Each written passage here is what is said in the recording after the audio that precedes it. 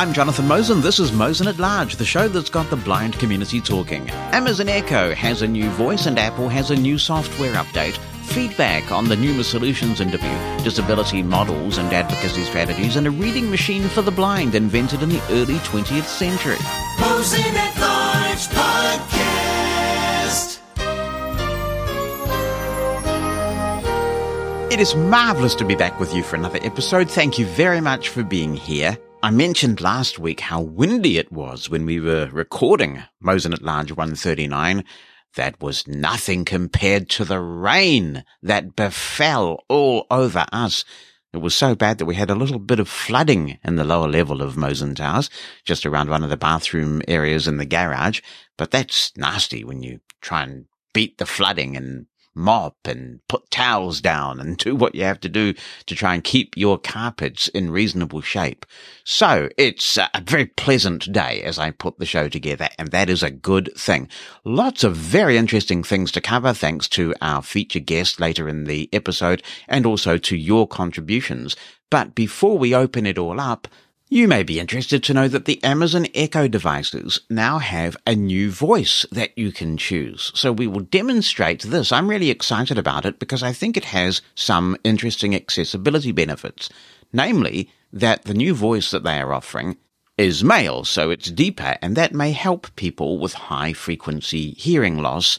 This new voice is called Ziggy, by the way, and I guess that's the only time I will do that because you can now change your wake word to that as well. So, as well as the voice whose name starts with A, the female voice that we've all become familiar with, you now can also have Ziggy on your device as well.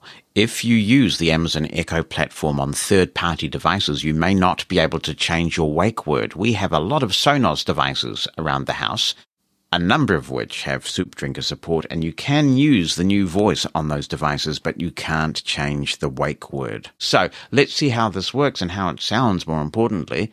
First, let's remind you of the default voice that has been in the Amazon Echo since it came out. Soup Drinker. Hi there. Hello. This week I'm warming up for the Summer Games by sharing inspirational stories of elite athletes. To get into the spirit, just say, who inspires you? Let's try and change the voice now. Soup Drinker. Change your voice. Okay, you're all set. I'll be the voice you hear when you speak to this device. If you'd like to change how you wake me up, you can also change your wake word. Let's see if we can get the same information back now. Soup Drinker. Hello. Hi, or should I say, howdy, because I reckon I'll celebrate National Day of the Cowboy with a twangy tune. Just say, sing a cowboy song. Now that's interesting because when I've tried having it sing songs, it always goes back to the female. So let's see, Soup Drinker, sing a song. Well, my Wi-Fi left me, Oh, it sings that one. and I'm out in the rain. Those last few answers were hard to obtain, but that's no excuse to put me on mute. Like a good cowboy, I'll up and reboot. It's raining in the cloud, and I ain't proud. I'll answer in the morning, answer in the evening when you're around. I'll answer in the morning, answer in the evening when you're around. There we go. So he sings as well. But I think you'll find that my favourite Soup Drinker song still sings with the female voice, but I'll try. Soup Drinker, sing the technology song. Yeah, Soup Drinker, stop. There you go. So now you have a male option there to choose from, and there are all sorts of things that Amazon have announced over the last week or so with respect to Amazon Echo devices.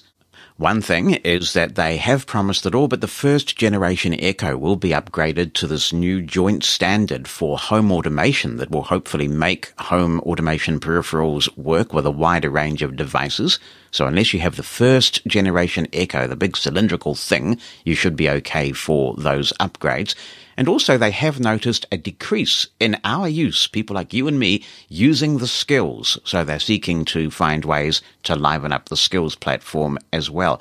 I read a book over the last week called Amazon Unbound by Brad Stone, who is a Bloomberg writer who's been writing about Amazon for quite some time, and I really enjoyed it. It talked a lot about various Amazon services and the way that Amazon has evolved over the last decade or so, but the first chapter is one that you might really like if you are a fan of The Soup Drinker, because it talked about how the Amazon Echo got started, how they chose the woman to do the voice, the name of the woman, and how she's under a pretty tight NDA, non-disclosure agreement, about the whole thing. So if you're interested in things Amazon, do check out that book, Amazon Unbound, by Brad Stone. I suspect it will be in all the usual repositories. Jonathan Mosen at Large Podcast. Hi to all, this is Brian Hartgen. I'll make this contribution brief, but I really couldn't let this opportunity go by. I wanted to congratulate everyone involved this week with the ACB convention. For obvious reasons, it had to be a virtual event this year, and it must have taken an extraordinary amount of planning and organisation. I could discuss the various sessions I attended. There were certainly plenty of those. But I wanted to focus on a point maybe other people will not talk about on this podcast, and that is the way in which ACB did their very best to include everyone. I don't just mean with hosting sessions, although they rose to the challenge there. But when you host a virtual event of this magnitude, you want to reach out to as many people as possible in a completely accessible way. In my view, ACB did this exceptionally well.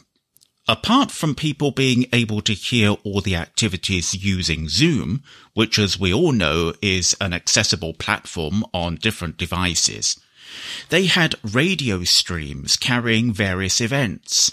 So if people were not comfortable using Zoom, they could at least hear it on their computer or maybe their Amazon Echo device.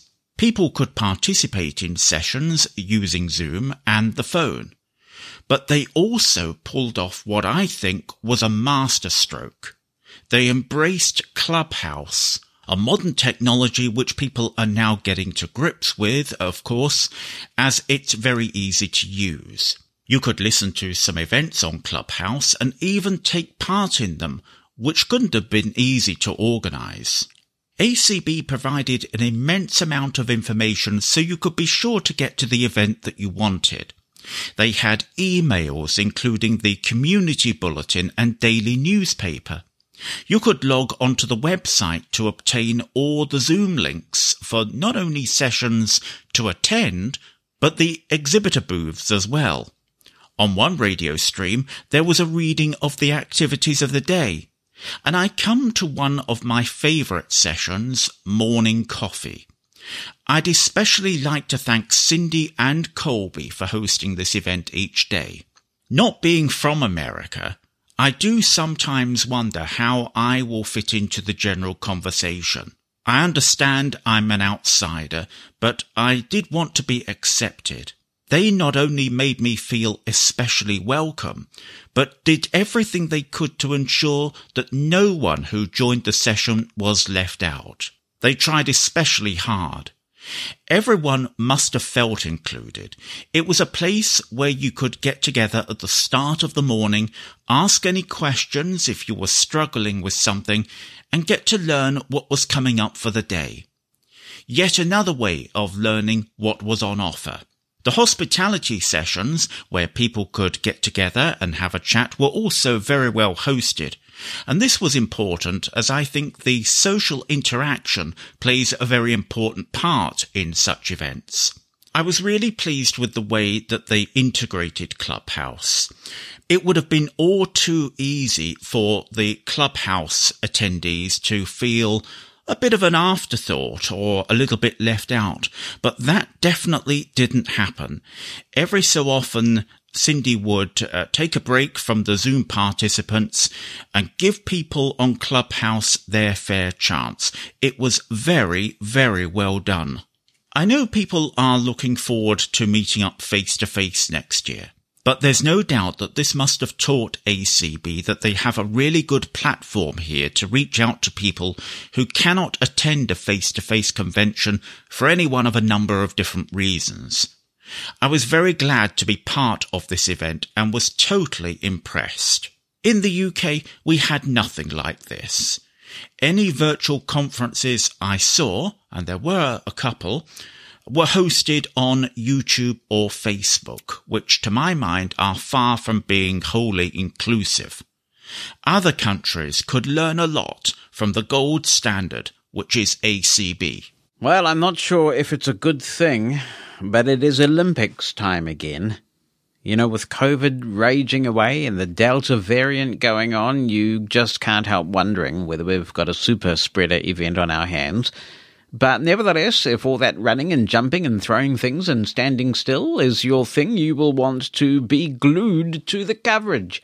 David Harvey wants this and writes, "Hi, Jonathan. I just downloaded the Sky Olympic Video Player app." This is Sky here in New Zealand, because David is writing to us from Auckland. He says, which is accessible with labelled tabs. However, when it comes to watching the stream, the player isn't exposed to voiceover and defaults to a non-commentary feed. I had to ask for sighted assistance to make it to the commentary feed. However, after exiting the app, the commentary feed doesn't stick. That is really unfortunate. Thanks for letting us know about that, David. Other New Zealanders listening will be disappointed to hear that as well, I'm sure. I would give Sky a call as soon as possible. It's still early days for the Olympics, and it's possible that they might be able to get out a fix. Probably unlikely, but it's certainly technically possible for them to get a fix out. So I would give them a call and see if you can escalate this. Speak to someone who has control over the app. Be the first to know what's coming in the next episode of Mosen at Large. Opt into the Mosen media list and receive a brief email on what's coming, so you can get your contribution in ahead of the show. You can stop receiving emails anytime. To join, send a blank email to media-subscribe@mosen.org. That's media-subscribe@mosen.org. Stay in the know with Mosen at Large. Every time I hear about the Orcam My Eye, I immediately think of of Cheech and Chong and the earache my eye thing, which is quite annoying to be reminded of it all the time. Anyway, Daryl is writing in, and he says, "Hello, Jonathan. In response to your asking for Orcam My Eye user experiences in Mosen at Large podcast episode 139, I am a totally blind Orcam My Eye user living in Ottawa, Ontario, Canada. I've been there, mate. It's a lovely place. I have used the device for about 5 years and have found the device to be quite useful for providing information for a variety of situations in my immediate environment.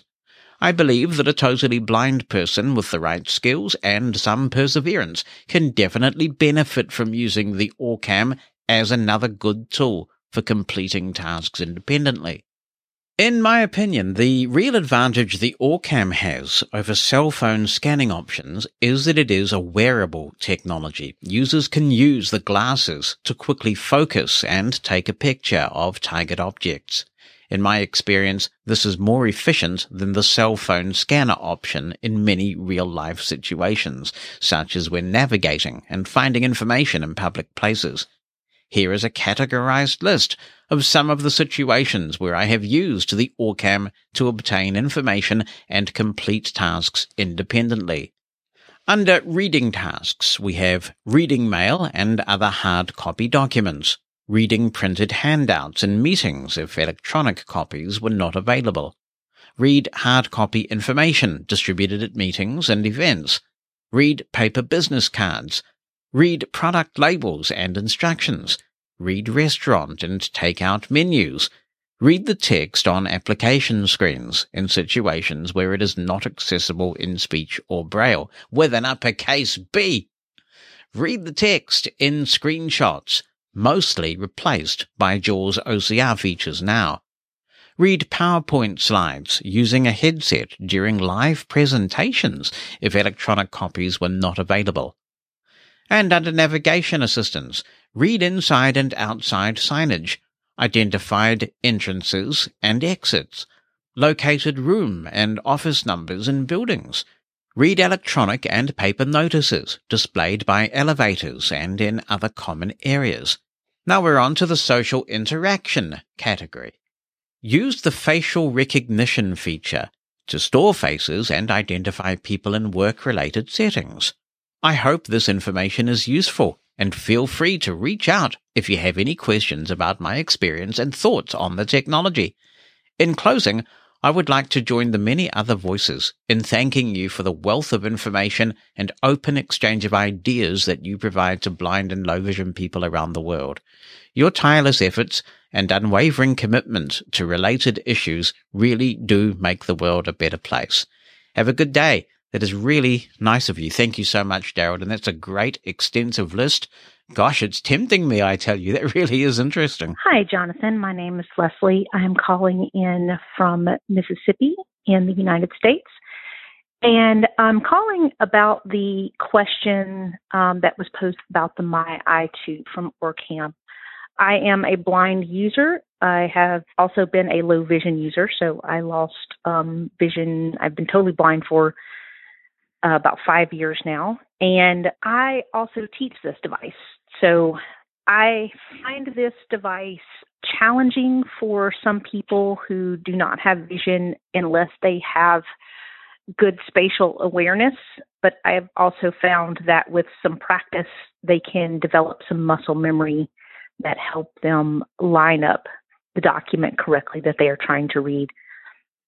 I've also found that it can be useful for reading signs, having it identify people, and a few other features that don't require so much exact targeting skills as lining up a document. This is a very handy device for reading, especially now that it has a smart read function that allows you to scan the document and then pull information out of it, like, say, asking to find the phone number or asking to find the date in the document or asking for a specific item.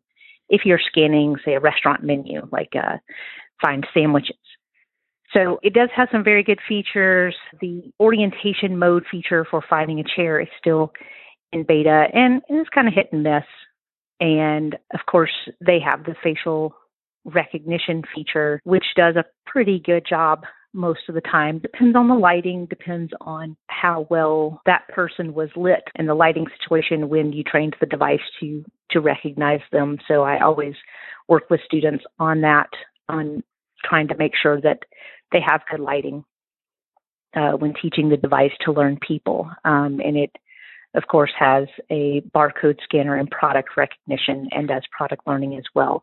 But I would say the main thing that I use this device for is reading, and the smart read function tend to do a pretty good job of recognizing people by voice, so rarely find it necessary to have the device tell me who they are. And the downside to this device is certainly its battery life. So if someone is a heavy user, they would either need to use it while it's plugged in and charging or be able to take breaks. But it does charge fairly quickly. I think it takes about an hour for it to charge back to full capacity, maybe even a little less. Thank you, Leslie. Isn't it great when the community can help each other out with this information? That was such a thorough and helpful response. I really appreciate you sending it in, and it's good to hear from a new listener as well. I hope we'll hear from you again soon. Jonathan Mosen at Large Podcast. iOS 14.7 is now out, unless you have made the jump already to the 15 beta cycle that was released earlier in the week. One of the big features of 14.7 is that it fixes this bizarre bug that people have found. It's a little bit like the eloquence bug from days of yore. You will remember this if you're a tech user from way back, where you could type in certain strings and they would cause eloquence to crash. And you used to have these nits who would send messages via technologies like ICQ and MSN Messenger and all the other social media apps we used to use back then. Actually, I think this bug may have been around to some degree even when Twitter first started. And they would send these strings so that some innocent, unsuspecting blind person would be looking at their instant messages or their tweets or whatever, and some nit would send a message that would crash their eloquence.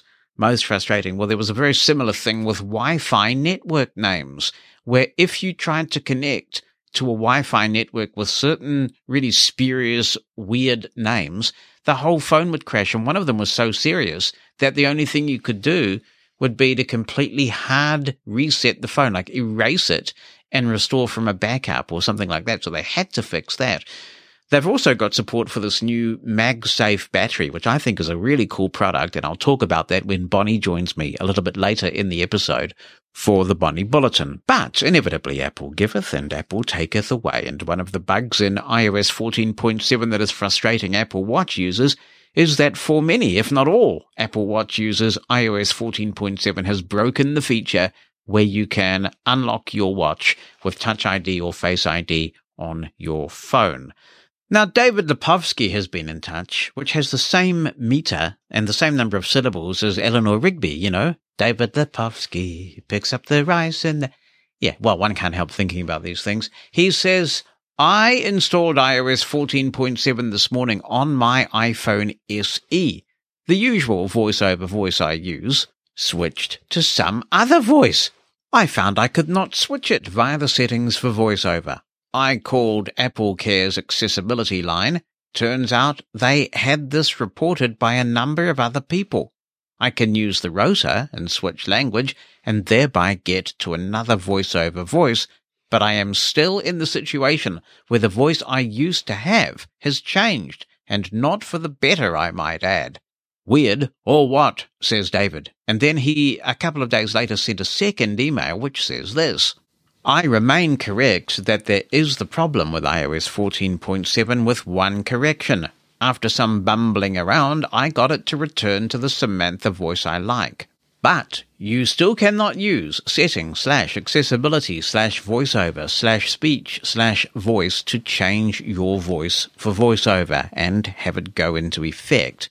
You still must then fiddle with the rotor, having language as a choice on your rotor. The Apple Care fellow told me yesterday they will have to fix this in a later update. Thanks, David. I haven't heard anybody else talking about this, but maybe I've just been off the grid too busy with work this week. Hopefully it's all working peachy in iOS 15. I guess if you're feeling adventurous and it bothers you, you could try upgrading to the beta of iOS 15. But if anyone else wants to report on what they're seeing with iOS 14.7, which I am not running, that would be good. Francois Jacob writes in from Melbourne, and he says, Hello, Jonathan. I'm still loving the podcast and learning a lot from it. Thanks for everything you do. In short, I think the social model of disability is so last century. But let me explain. I have been doing quite a bit of reading on models of disability as part of my post-grad studies in disability and inclusion this year. I think it's important to bring this issue to your attention as many listeners, including myself, regard you as a reputable source of information, so your opinion does matter. No pressure. While the social model of disability is arguably the most prominent among the models of disability that people relate to these days, I have come to the conclusion that it has passed its sell-by date and no longer appropriate in current society.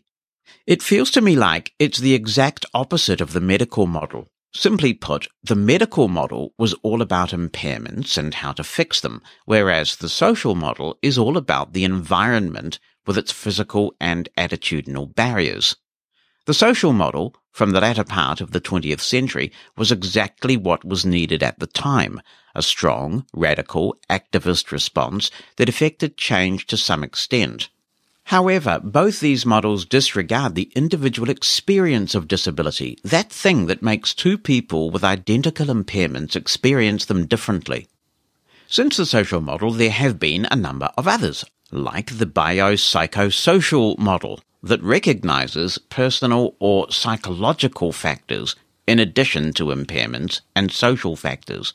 Then we have the ecological model, which looks at micro, meso, and macro systems level, and I'd say almost too complicated for the layperson. The one that I personally relate to is the human rights model of disability, but that's something perhaps for another day. For the purposes of this discussion, I thought to send the attached chapter from Tom Shakespeare's book called Disability Rights and Wrongs Revisited. It critiques the social model with what I feel is a convincing argument for why it's time for us to move on. He proposes a number of reasons for this, and one that particularly struck me was his argument around how it doesn't make sense to try to distinguish the effects of impairment from the effects of disablement. He also makes some interesting points around the use of person-first language, which might interest you. I can totally appreciate the usefulness of the social model for activism purposes, but there's much more to disability than just barriers, and I think our discussions around disability should reflect the evolution of contemporary understanding of the concept of disability within the context of the changing landscape. We can probably say, to mobilize people and to keep the message simple, let's highlight the barriers, but to include in this message that we subscribe to the social model of disability is, for me at least, not the full picture. If you somehow find time for a bit of leisure reading, you'll see how Shakespeare says all this much better than I can. Thanks and keep well. Well, thank you, Francois, for your email. It's very thoughtful and considered, and also for the chapter that you sent me, which I did read. I presume that Tom Shakespeare's book is available all over the place. There are a number of things that struck me. I have to say, my response after reading it was the polar opposite of yours. I felt that his book was catapulting me back into a distant past. I would say that person-first language has well and truly had its day. There was a period where people thought this was the cool thing to do because it made the point that people are people first and the disability, as we used to call it, was second. And what that did was to abnormalize talk about disability, because you would normally put the characteristic first. You wouldn't say, gosh, you are a woman exhibiting beauty. I wouldn't be described as a person with whiteness.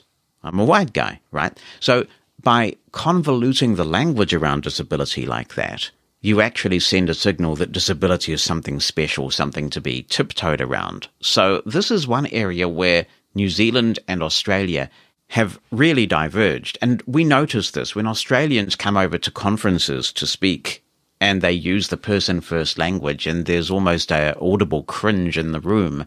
And yet I am equally to blame, because when I go to conferences to speak in Australia, I cannot bring myself to use person-first language. I just cannot. So that's fine. It's the culture that we're in, and hopefully we can just accept the fact that people have different perspectives and different cultures.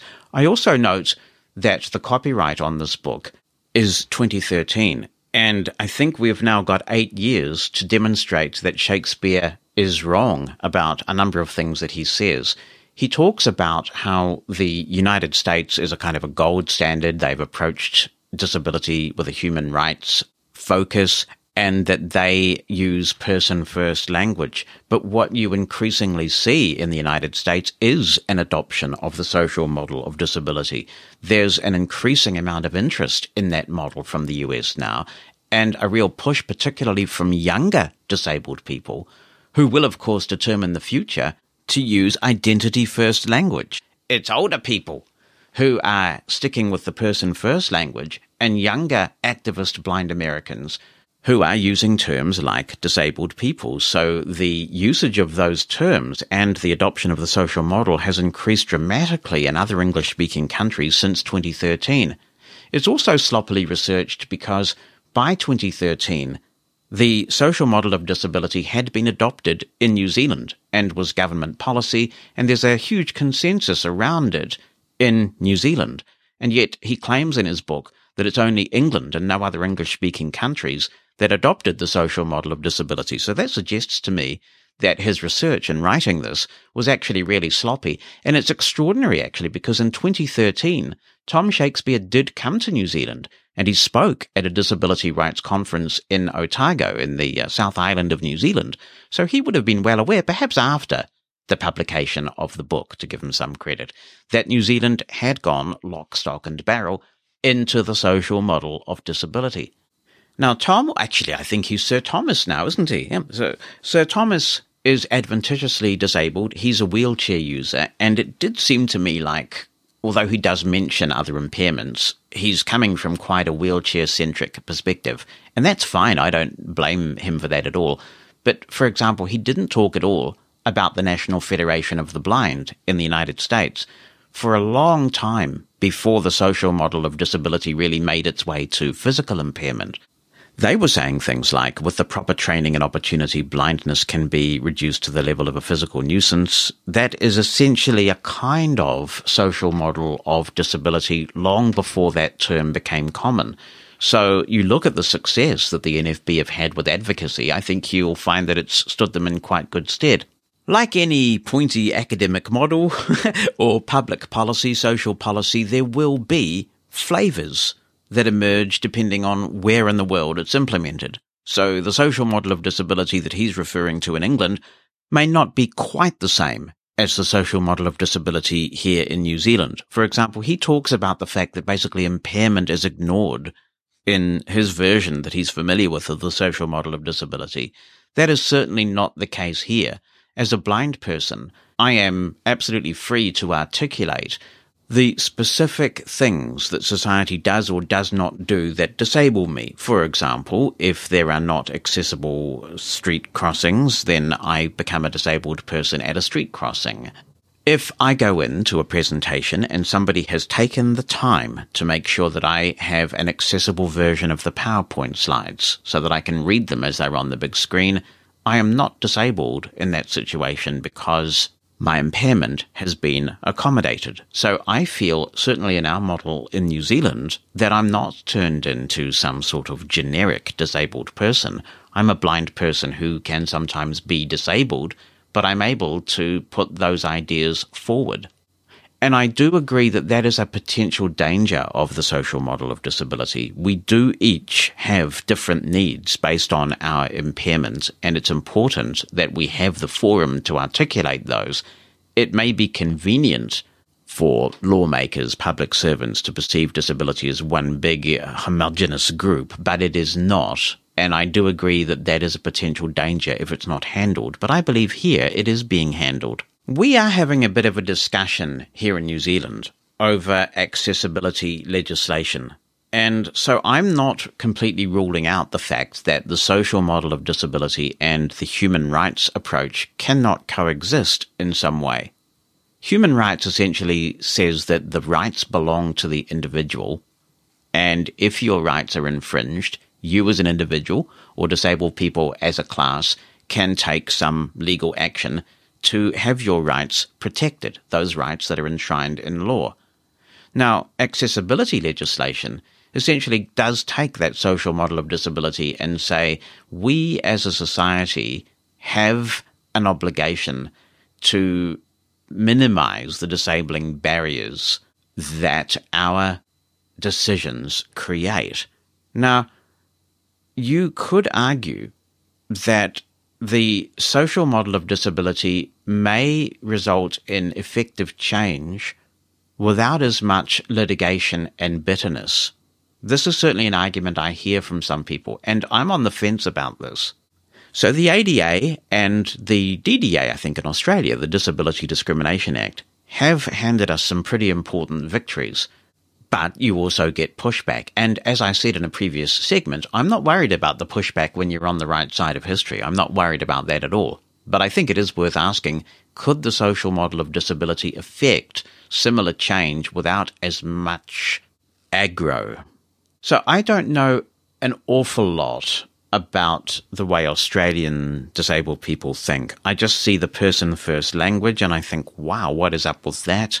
So I really don't know if the social model of disability has become enshrined in governmental thinking, basically accepted by disabled people in Australia in the same way it has been here or not. And often I think what happens is the environment that you are surrounded in influences the way that you think about these things.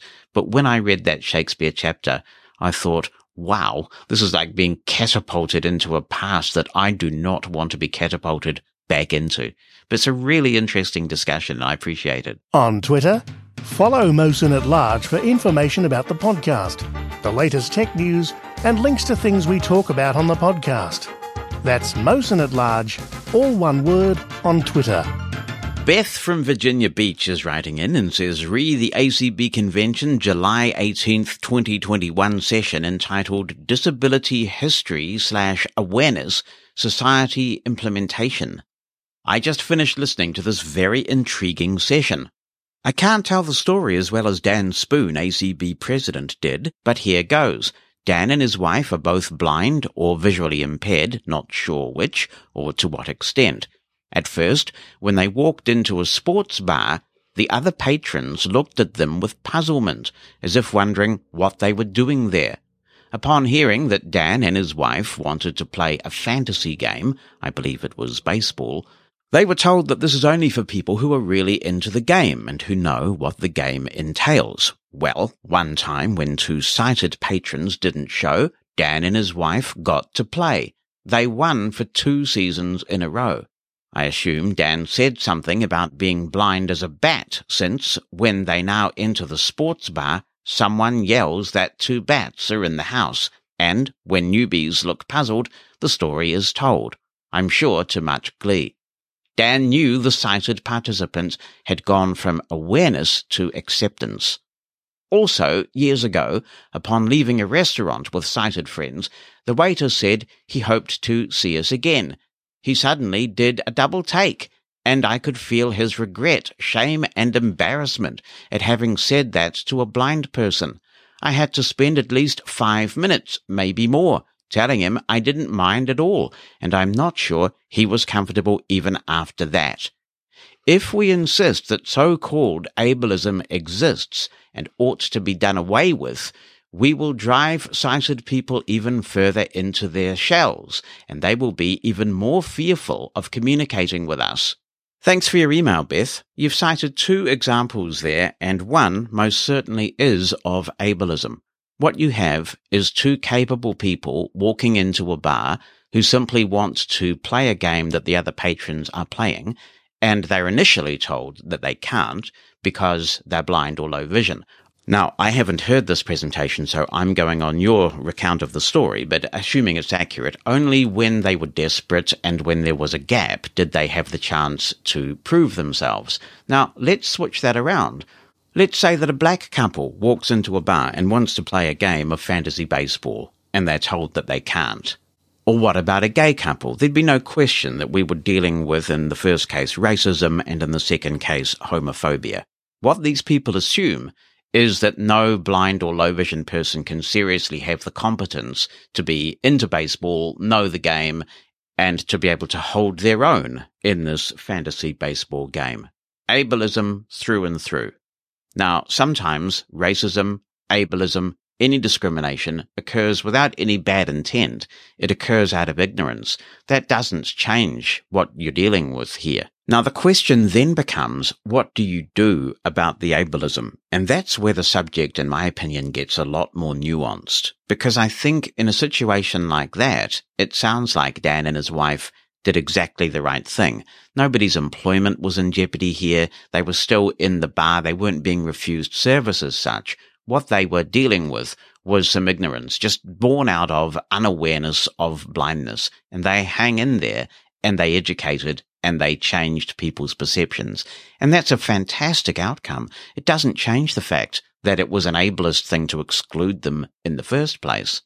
The second issue that you described, that's not ableism. That's just people who are a little bit worried about offending people and using the wrong terms. And of course, he is sighted, so if you come again, he will see you later.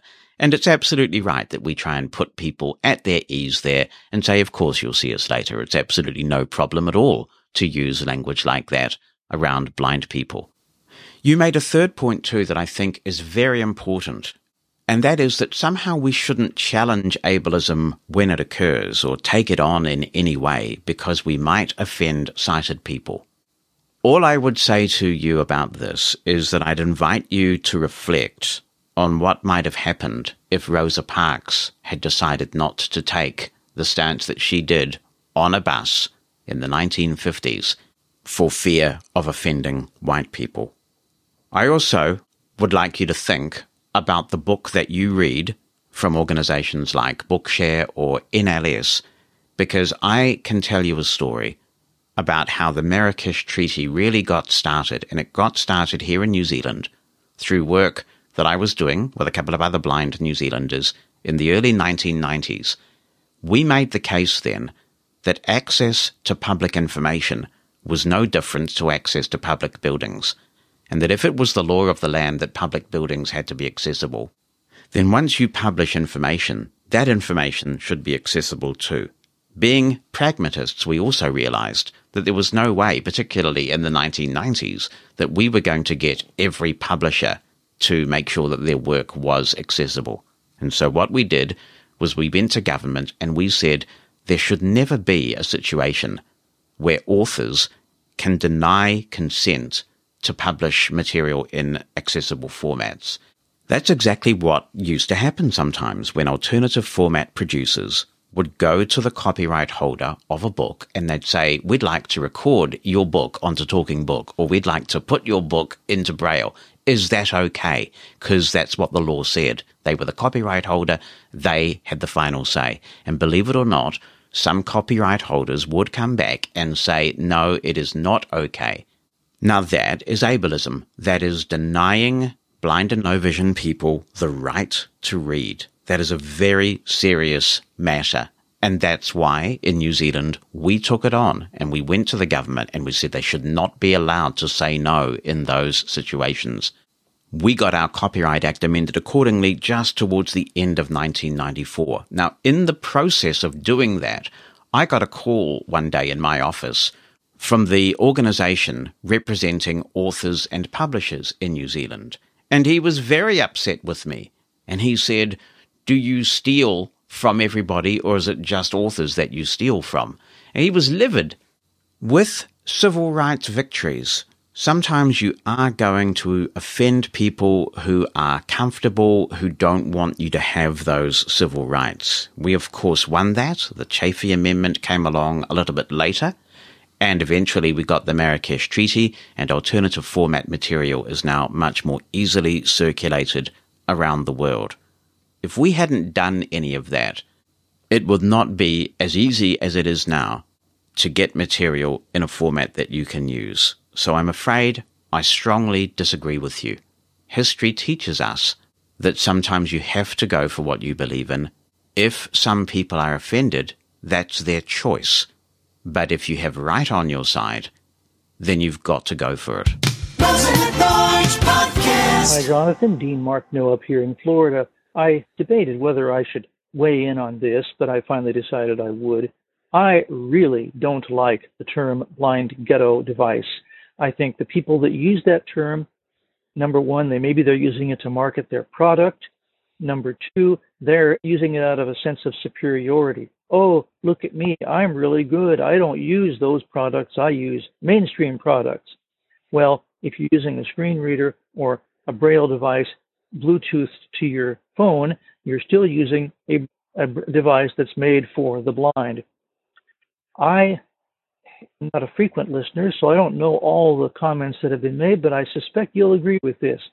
I'm real happy being blind, and I'm going to use the tool that works best for me.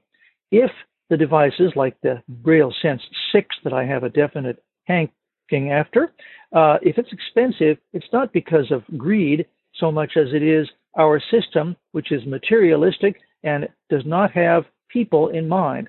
There's no reason why we couldn't have devices, a whole range of them, for our individual needs as blind people and people with other disabilities. That's not the fault of us, and the people that provide them have to charge a little money, otherwise they aren't going to make a living. But I just simply don't buy that. I don't have a lot of respect for people that say it, and for businesses that use that approach to try to promote their companies.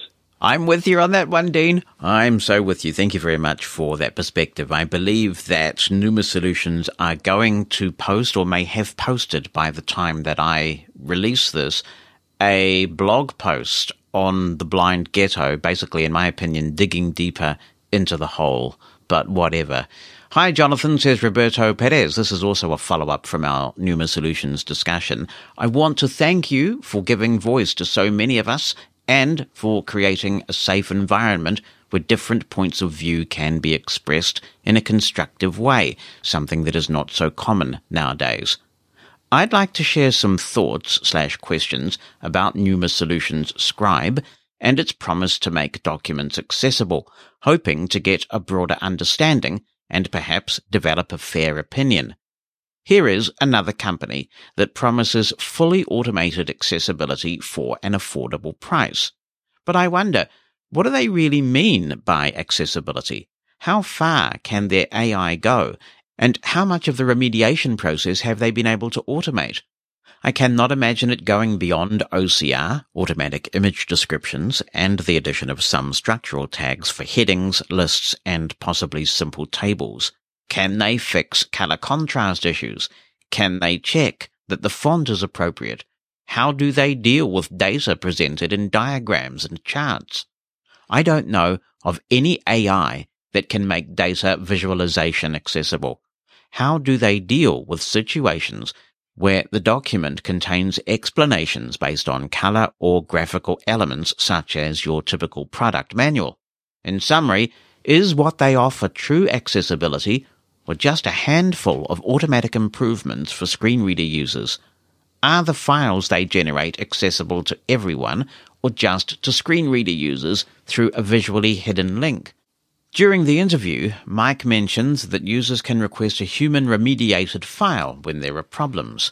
I would say that, as a blind screen reader user, I don't know what I don't know. In other words, in a document or website, there are often pieces of information which are inaccessible up to the point where we don't even know we are missing something.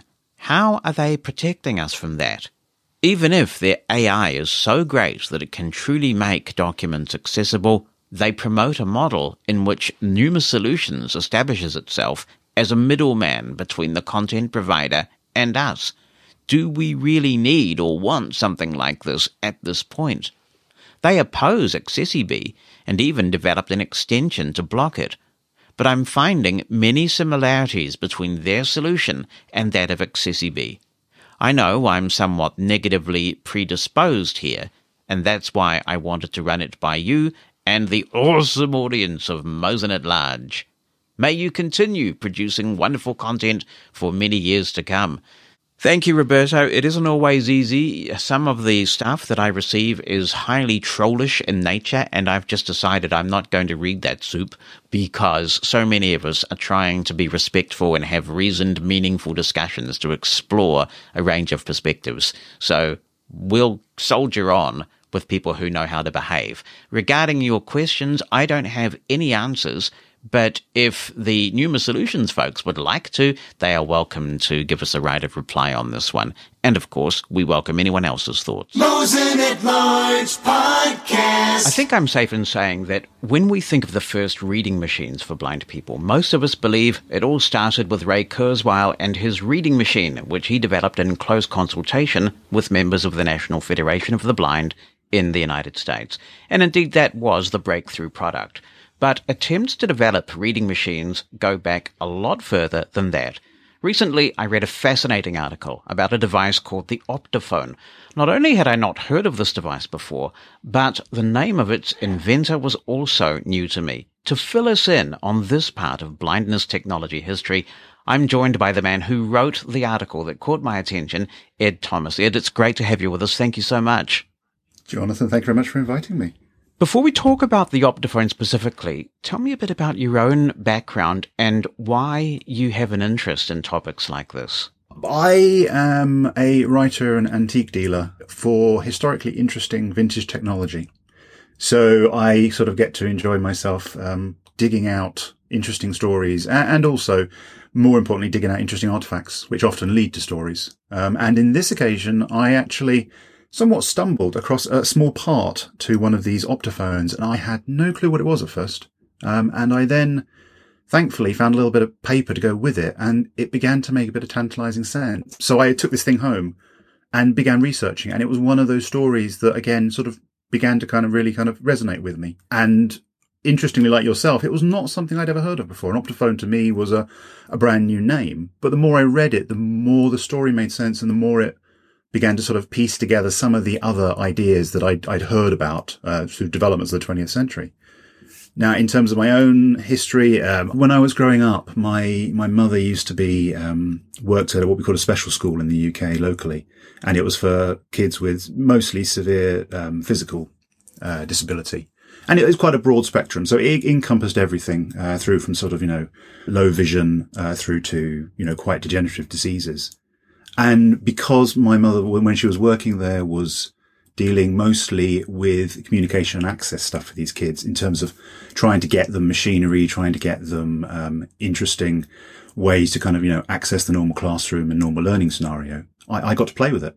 So, of course, what was great was that every day after school, I would jump on the bus, I'd head out to this school, and I would hang out with these guys who were my friends. And we had fun playing with their machines. We played with early synthesizers, voice machines, head pointers, braille writers, you name it. And so when I came across the optophone many years later, that's what I'm saying. So there was a sort of a resonance with me about the story. That must be a fascinating business, looking at old tech and playing with old tech. And it gladdens my heart, actually, because I'm a collector of technology sort of inadvertently, I guess you would have to. And every so often, my wife said to me, it's time to clear out the clutter. And I say to her, Bonnie, I say, you might be clearing out something that's worth a fortune one day. And she's highly skeptical. Some of this stuff fetches a pretty penny. And it's interesting what does. I mean, obviously, I understand things like the Apple One in good condition would fetch a lot of money. But I was reading just the other day that even something like an original unopened copy of a game from 1987 sold at auction for $700,000. I mean, that's extraordinary. Yeah, absolutely. I mean, I think what we forget is that we are a society now who are very much guided by technology. And so when you start to look backwards, you see that these artifacts, they're kind of the DNA of who we've become now. As you say, the iPhone might be the iconic machine or the phone we are using. But if you actually look at where the technology for the iPhone came from and you begin to trek it backwards, you come across some really interesting objects, often which have disappeared, and people and names that, again, have just disappeared. And all we're left with is the modern iPhone. Speaking of names, then, tell me a bit about the inventor of the optophone, and I'm deliberately not pronouncing his name because I don't know how to. How do you pronounce the name of the inventor of the optophone? Yeah, so the guy was eclectic, to put it mildly. His name was Edmond Edward Fournier d'Albe, which, if you take the French, it's Fournier of Albe, which is a region of France. And as I say, he was quite an interesting character. I think he was one of those people who probably we would be able to associate with today. He had a very sort of eclectic background, quite an unusual background. And funnily enough, actually, he also had a brother who you might or might not have heard of in New Zealand. He had a brother who was called Sidney Fournier. And Sidney Fournier was one of the leading figures in the history of New Zealand labour movement. He was captain of pickets in 1913 waterfront strike, and he was one of the very first Communist Party members. And yes, and this was his brother. What an extraordinarily small world. Well, I mean, I think that's what's fascinating is this guy's family. I mean, sadly, there were 5 children, and only he and his brother survived through to adulthood. But you look at what they did, and they racked up between them sort of all sorts of fascinating achievements. Things we would have been proud to have done one of them, and they each had an armful. And there's an Arthur Pearson connection, which we'll come to in this story, and he has quite a strong connection with New Zealand as well. There is still a fund here in New Zealand called the Sir Arthur Pearson Memorial Fund, which dispenses money to blind people who need it, a lot of it for the funding of technology, ironically enough. So we'll get there.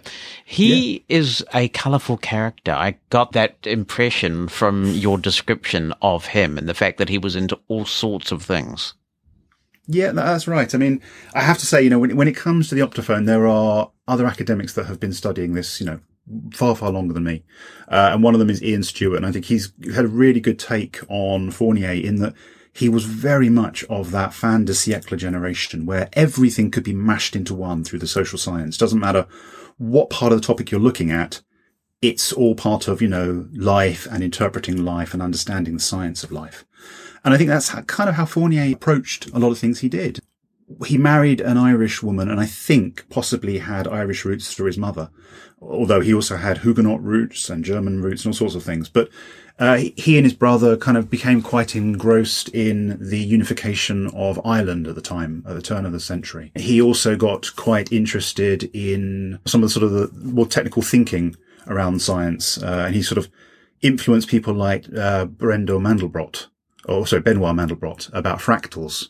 He also, he wrote extensively, he had like 11 books and countless articles against his name. Fournier was also an ardent spiritualist when he was young. And this is something which he dabbled with and sort of wrote books about and got him in, I think, a little bit of trouble before he invented the optophone.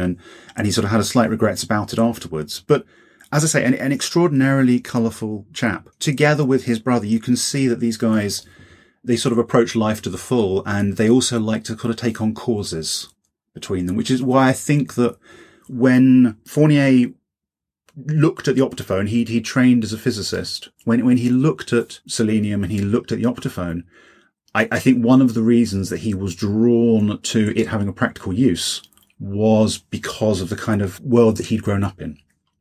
That spiritualist component seems oxymoronic, but I suppose we have to go back and look at the historic context, which is that people were discovering radio waves. Radio was in its infancy, and there was this context that was trying to put that into some sort of perspective.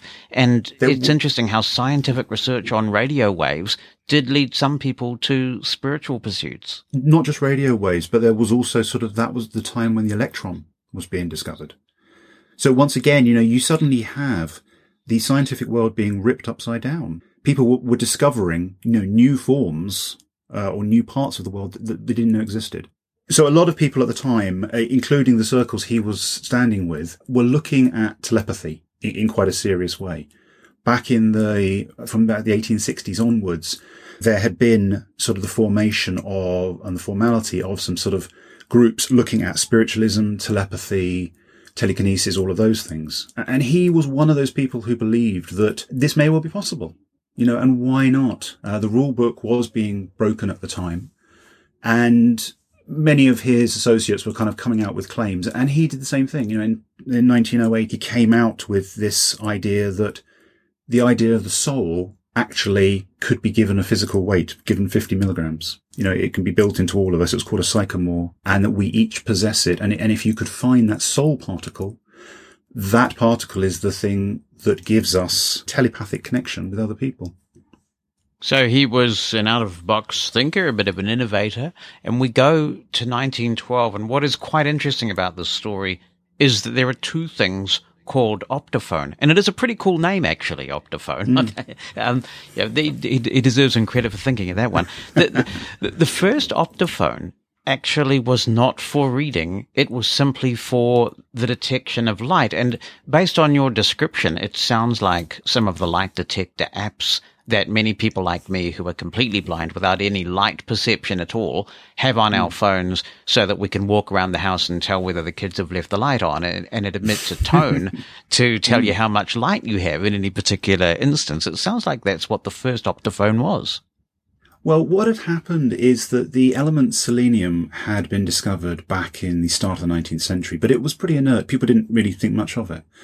And then in about 1873, a guy working for one of the English telegraph companies called Willoughby Smith, they were trying to do the transatlantic cable at the time, and they needed to make sure that these cables that they were laying thousands of miles were going to survive and the insulation around them was going to be strong.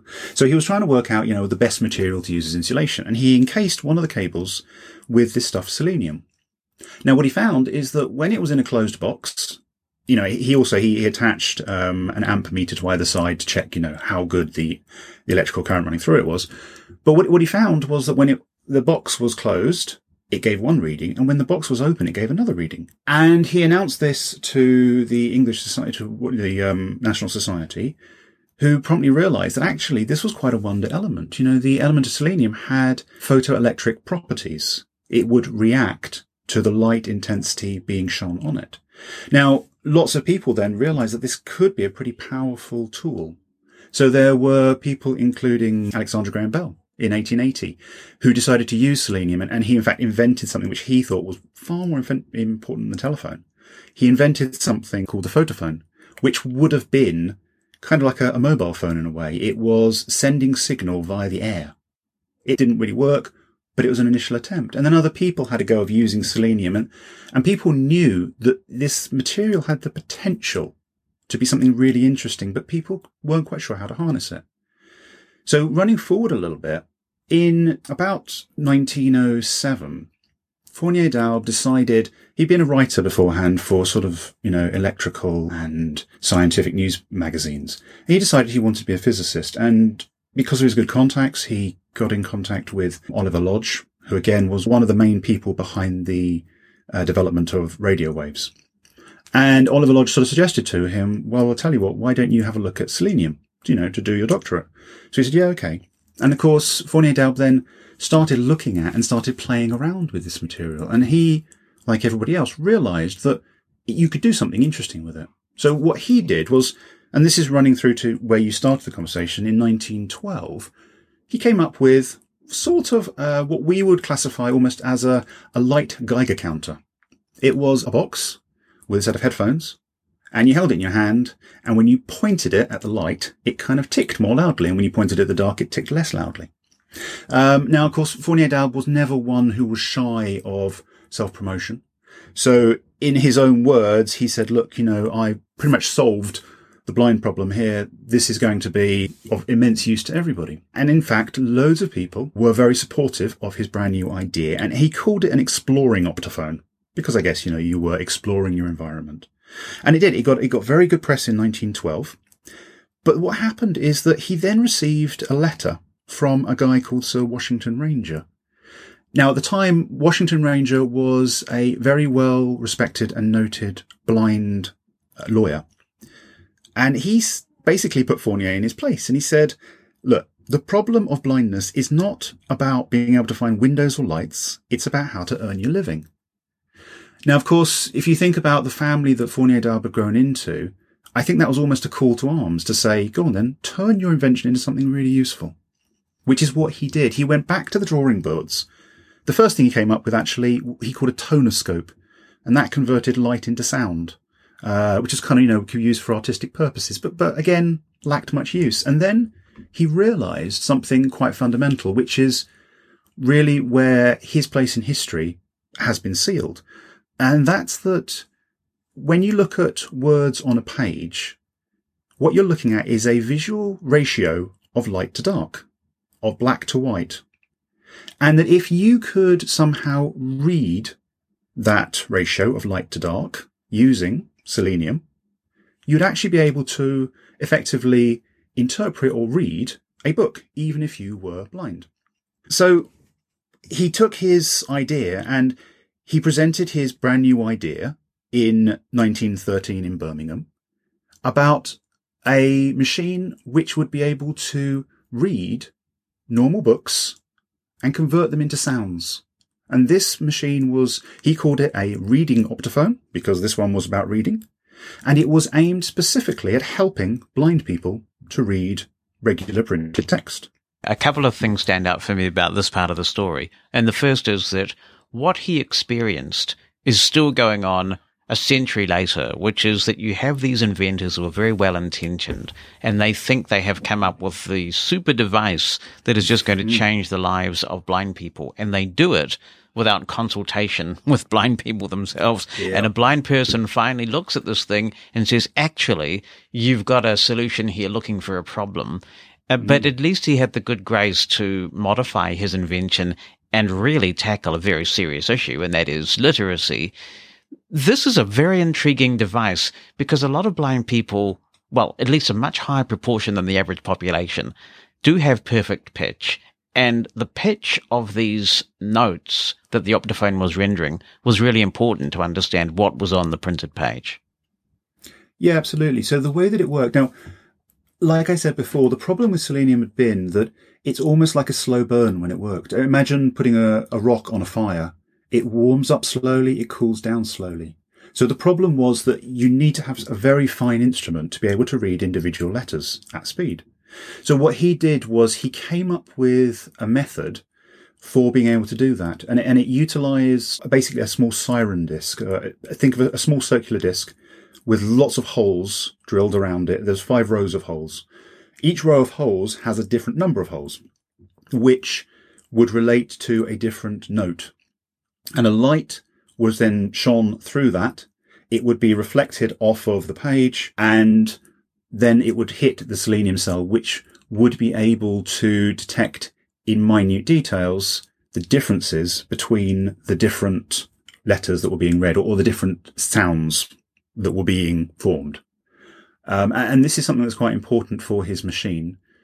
It was that being able to be fine enough to pick up and discern between different notes, because anybody could have just like a mess of noise and it would be meaningless. So one of the things that he did importantly was he chose a telephone receiver that had only been recently invented by a company called Browns of London. And that receiver was able to pick up signals up to 1/1,000,000th of an ampere. So together with his siren disc that broke up this beam of light into little tiny strips, sort of 30 revolutions a second, so 30 different strips a second for the selenium to react to. And then this little radio receiver that was highly, highly sensitive, he was able to pick up the different sounds. And for his first machine, he was able to create the notes C, D, F, G, and B. So when people were listening to the machine, what they would hear as it scrolled across the individual letter was they would hear a variation of sounds of those notes. So some of them would form chords, some would form just individual notes, some would maybe form a silence.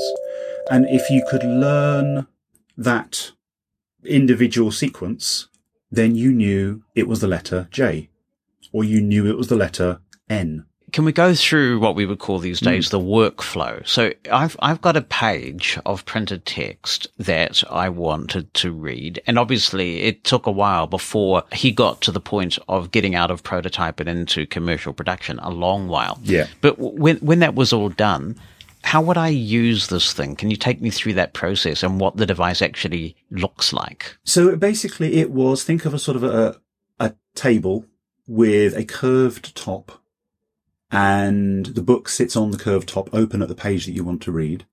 And underneath the table was a little armature, which would swing a bit like a pendulum back and forth, back and forth. And it was that little armature, which was the read head, which was reading the individual letter, individual word, individual sentence. So what you would do is you would place your book onto it. There is a small handle initially, and then it was converted to electrical, but the first ones had handles. You would wind the handle very, very carefully, and obviously then you could hear the different sounds, scroll back a little bit if you needed to, and then when you're ready, on the first machines, you had to move the book. On the second machines that he produced from 1918 or 1921 onward, the book stayed still, but the armature moved instead, which was a big, big jump. But, and then theoretically, he would have a set of headphones, and with those headphones, he would be picking up lots of different sound combinations, which would be telling him which letters he was reading. And what could an attuned optophone user achieve with this thing in terms of reading speed? Well, this was the problem with it. I mean, Fournier Daub was a very interesting character, and he was a good scientist, but he wasn't really an engineer. So when he created it, he initially said, look, this is great, fantastic. You'll be able to learn this in 20 lessons. You know, it'll just take like 8 hours to learn the basic letter alphabet. And then after that, probably 20 lessons to be able to be proficient with it. Now, of course, that actually in reality was overreaching. In 1917, he invited the National Institute for the Blind across to come and see his machine. And he, at that time, did the actual reading of it. And what they did was they chose a random text from a newspaper and they asked him to read it. Now, the reality was he only managed a couple of words per minute.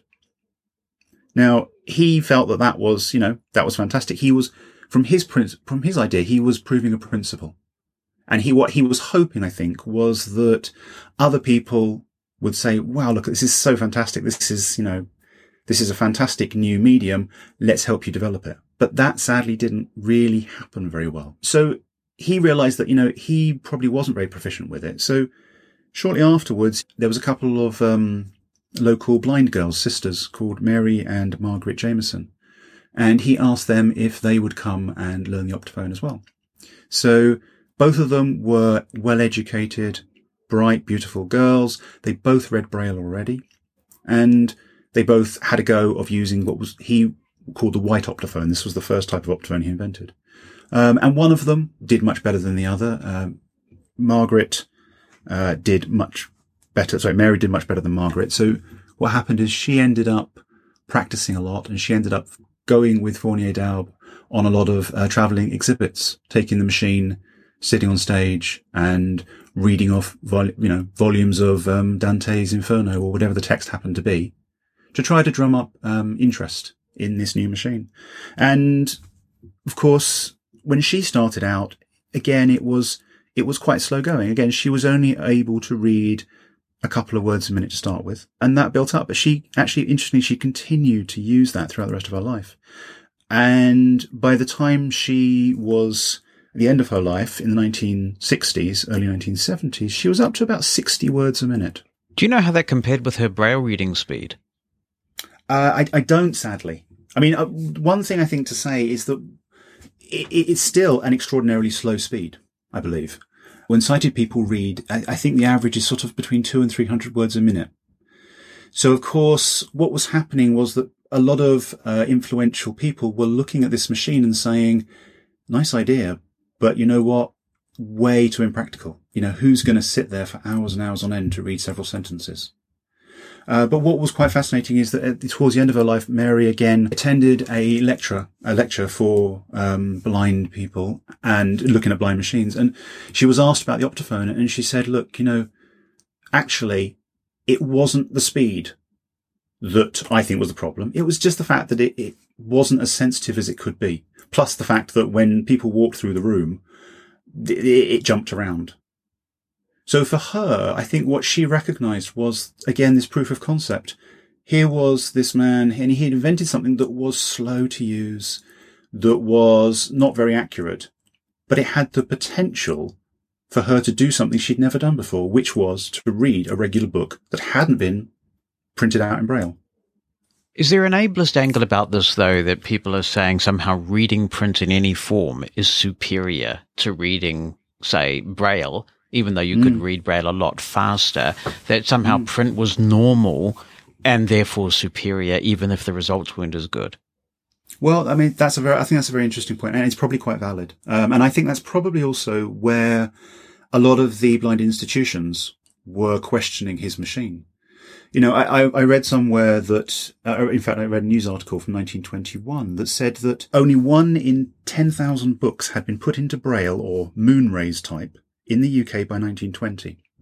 So this was saying, look, there's all this massive potential, which, as you say, actually, is it pushing to the side the importance of Braille? Because Braille had been emerging as an important reading type, obviously, in the UK. Up to that period, Arthur Pearson, who, had taken on the cause from the time that his own glaucoma started, was certainly pushing Braille and was getting a lot of books put in front of people that needed it. And he was sort of pushing the agenda. And in many respects, I think that's where there was this man, Fournier Daub, who thought that he'd invented something which was going to change the world, and he didn't really understand the existing dynamics of the world that he was bringing it into.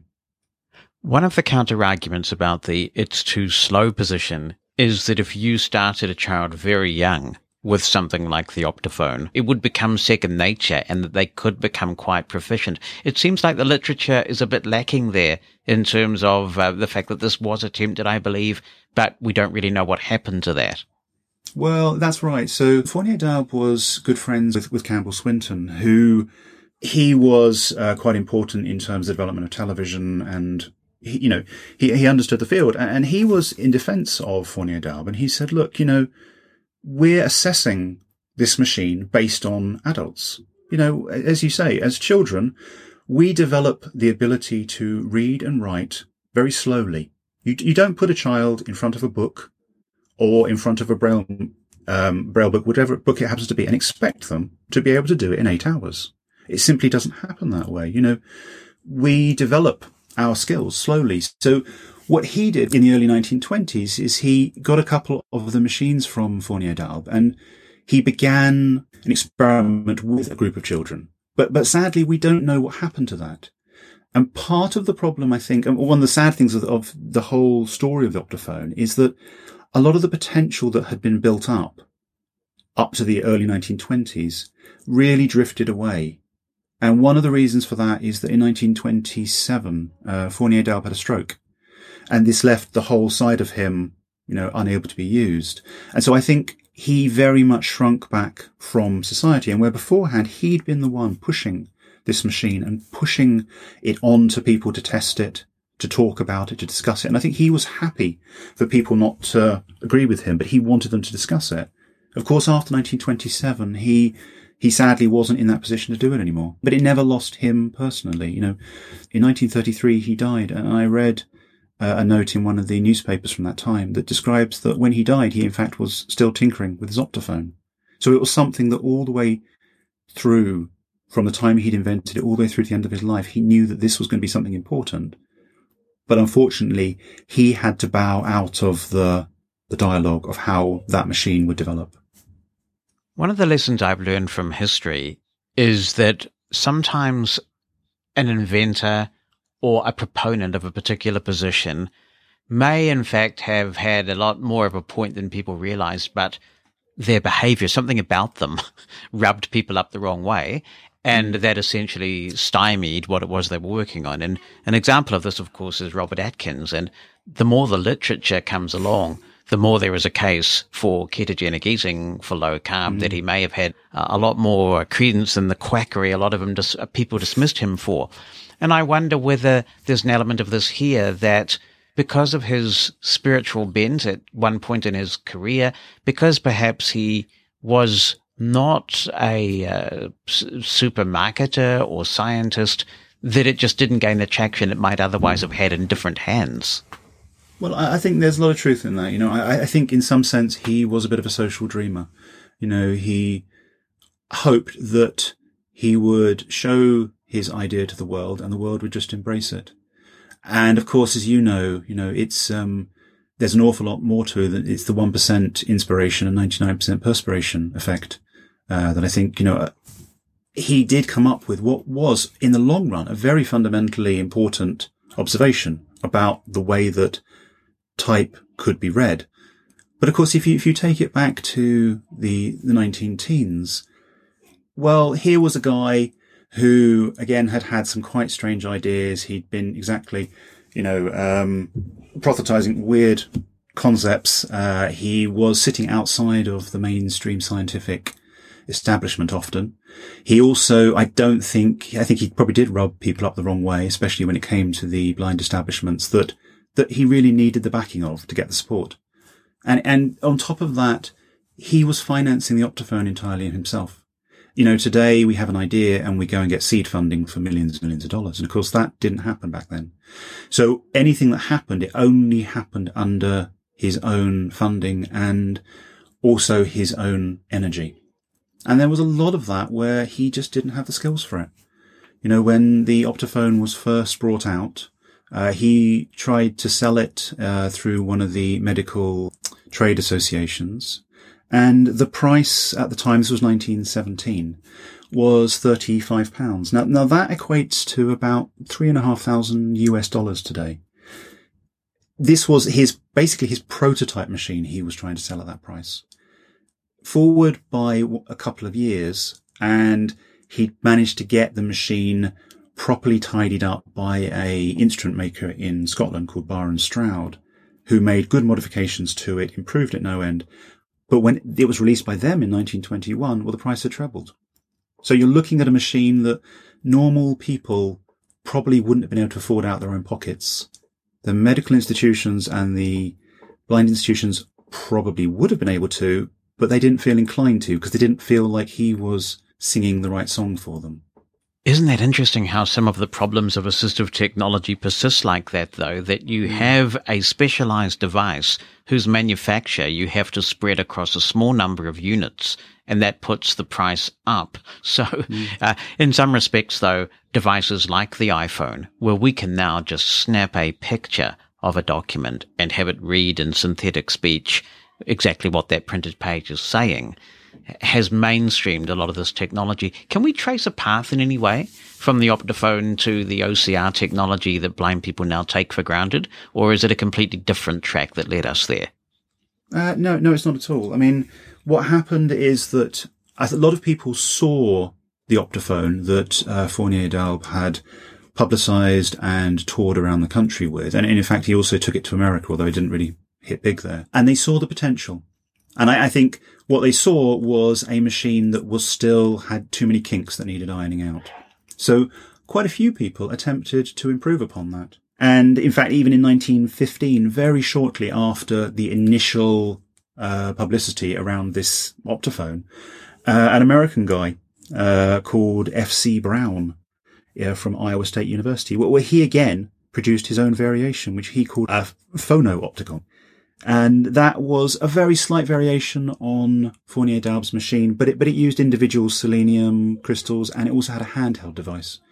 Now, interestingly, again, although there was publicity around his device, it also didn't take off. Further people then tried to again take up, because they tried to take up the cause. In the 1930s, there was a group of machines which really used the principles which Fournier Dalbe had set forward. In 1932, there were some French inventors called Thomas and Conland, and they invented a machine which was called a photoelectrograph. And that allowed standard print or braille to be read and embossed onto a sheet of printing, onto a sheet for printing by blind people. There was, in 1929, a machine called an optograph by Dr. J. Butler Burke, and that converted text into braille. There was a visograph in 1931. There was, in 1932, another machine. There were a slew of people trying to improve upon and perfect Fournier Dalbe's approach, and none of them quite hit the mark either. And that was really where this invention lay. It sort of lay in the doldrums of a nice idea, but still somewhat impractical, until the Second World War. And what happened really in America in the Second World War was fundamental in taking the principle of optophonic reading and jumping it forward. So what happened is that in 1943, Vannevar Bush had established, he had a real soft spot actually for assistive technology, and in particular technology to assist the blind. So he established in 1943 an office under the Office of Scientific Research and Development, a program which would look specifically at creating reading machines for veterans who were blinded in war. Now, of course, this was wartime, so he could therefore fund it under wartime conditions. And what happened was that he had a couple of good friends. One of them was a guy called Vladimir Zworykin, who had grown to immense importance in America through his development with the scanning disc of the television. And Zworykin actually had met Fournier Dalbe back in the 1910s. It's believed around 1913. And he'd seen this machine, and he'd spoken to Fournier Dalbe, and he'd never really forgotten it. So when Vannevar Bush came and started talking to him about possibly, reviving the idea and improving upon it, well, Zworykin was actually quite keen and said, yeah, okay, we can do this. So he was working for RCA at the time, and RCA put together a prototype which used or built upon Fournier Dalbe's principle. He didn't use selenium; he used tubes instead, which was a big change. And they also had a little wand or a little pen pointer that would work. That machine, it was, again, quite an interesting machine. It was called the A2, but it never really went out of prototype. So there was some media coverage around it. But because by that point, the war was kind of coming to an end, the machine never really advanced any further, at least for a couple more years. And the thing was, the machine that then spun off the A2 was a machine which was not only able to read text, read it and translate it into tones, it actually would verbalize that text as well. Really? And yeah, exactly. And it was it was sort of the first voiced optophone. But it was that machine which then gained some traction, not really so much among the blind community, but it gained interest and traction among the new emerging computer field, who sort of saw it and said, well, you know what, we could, again, use this fascinating principle and we could read documents really, really quickly doing it, which is where the connection with optical character recognition comes in.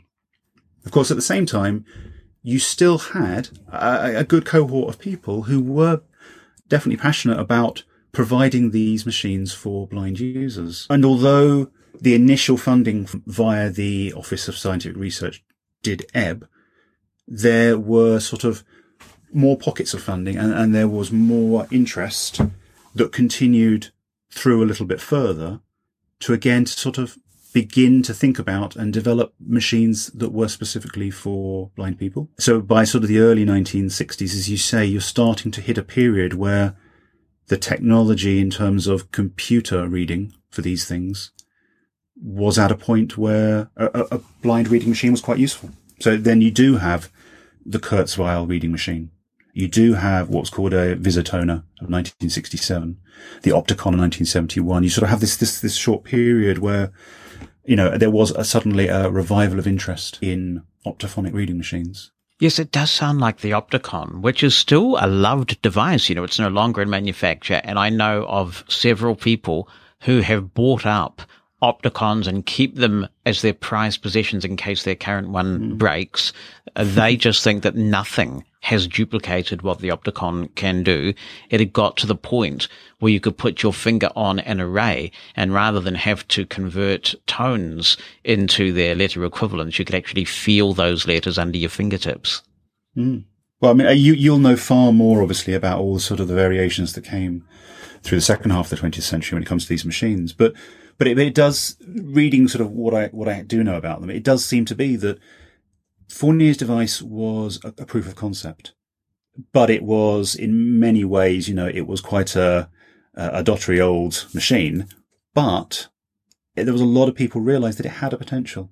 That potential only really began to be properly usable, and translatable into a production machine really not until sort of the 1960s, late 1960s. It's a riveting tale, and it's so important that we don't forget our history. Are there still any working optophones out there? So there is certainly one working optophone, and that is with Blind Veterans UK. That used to be called St Dunstan's in the UK until they renamed. And that was the one. St Dunstan's was founded by Arthur Pearson. So what's interesting is that Arthur Pearson was obviously very vocal against the optophone all his life, but what's ended up happening is that one of the very few machines in the world lives with the organisation he helped found. That's remarkable. I really appreciate you sharing this story with us, Ed. I think it's so important that we know where our technology has come from, and some of the people who put a lot on the line and gave a lot of thought and sacrifice to make these things happen. So thank you so much for sharing it. No, I mean, as I say, it's I was as unaware of this as most people, and I have to say, there's people out there that have been researching this for years, done fantastic work. I would flag out Mara Mills as one of them. And I think what's interesting is when you start to look at the optophone, you realize that there are so many interesting connections to modern technology, but the story, the inherent story of where this came from a wonderfully eclectic gentleman who just, I think he had his, light bulb moment and said, this is going to be important. I don't quite understand how, but this is going to be important.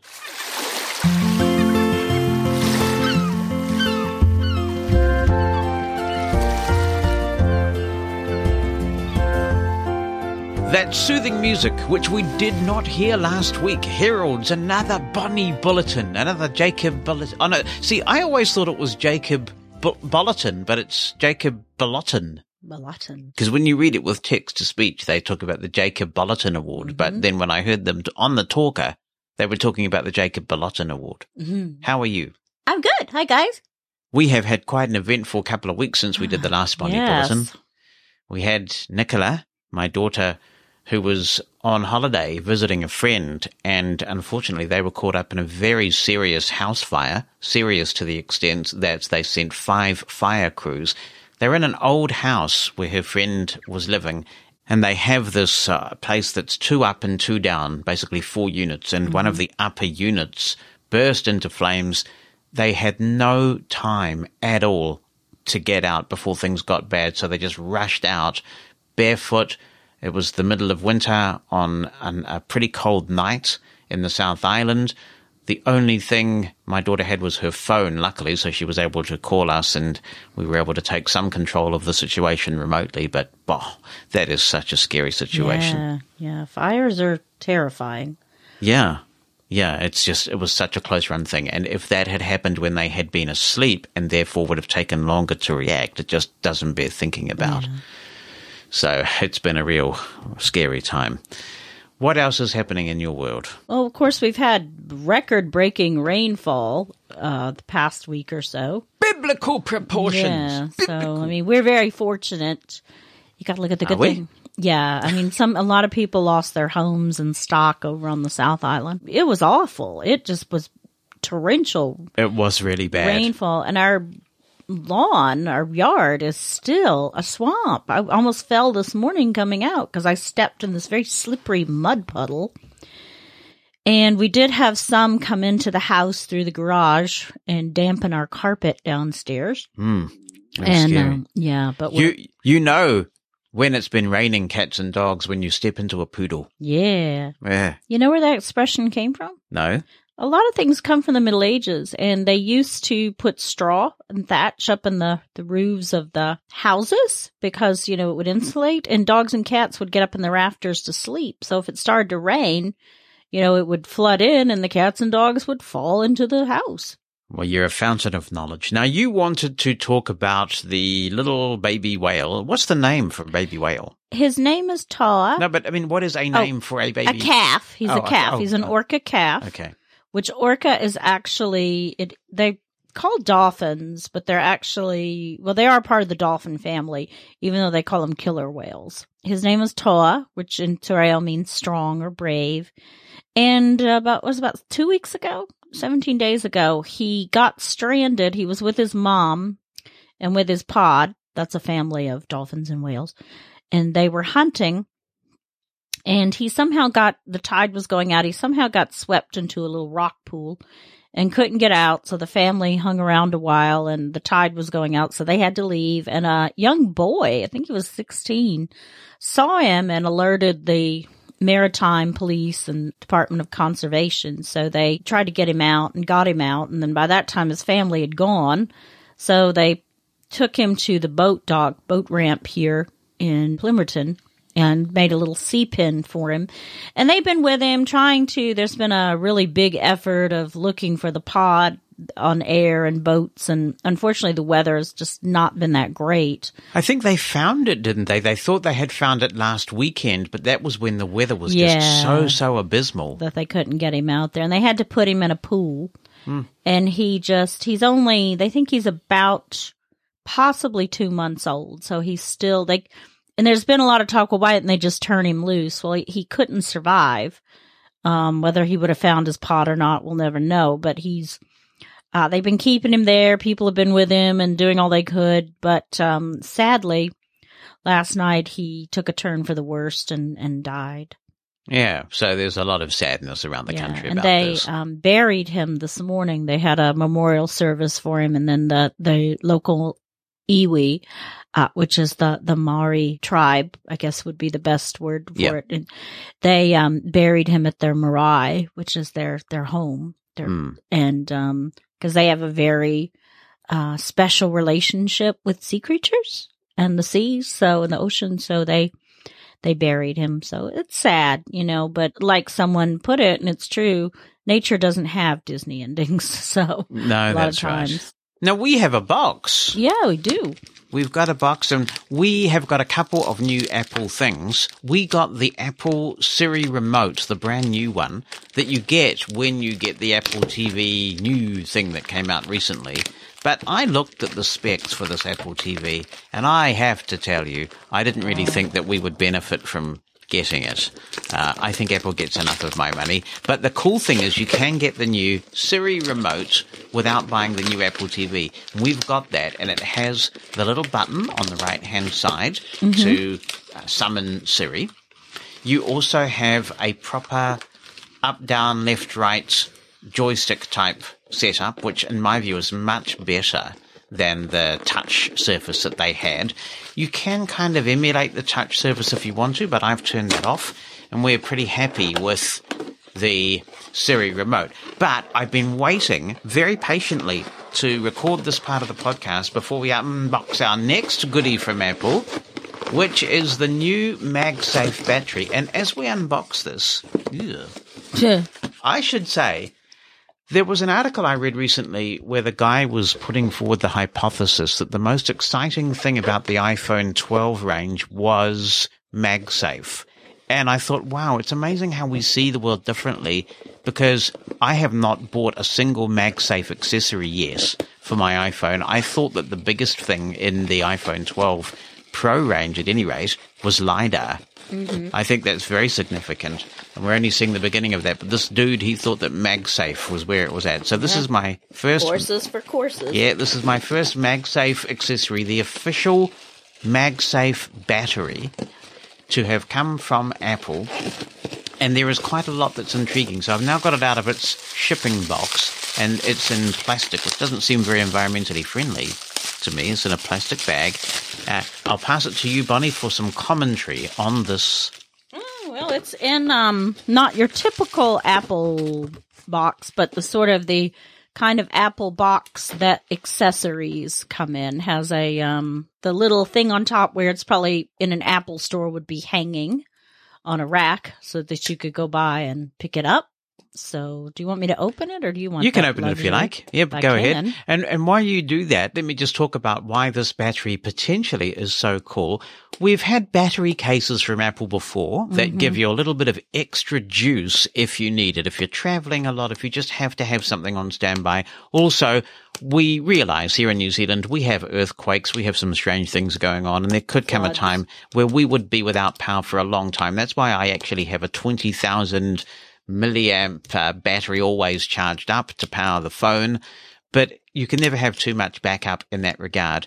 The MagSafe battery will just snap on, apparently, to the back of an iPhone 12, any model in the iPhone 12 range, so the Mini, the regular iPhone 12, and the Max.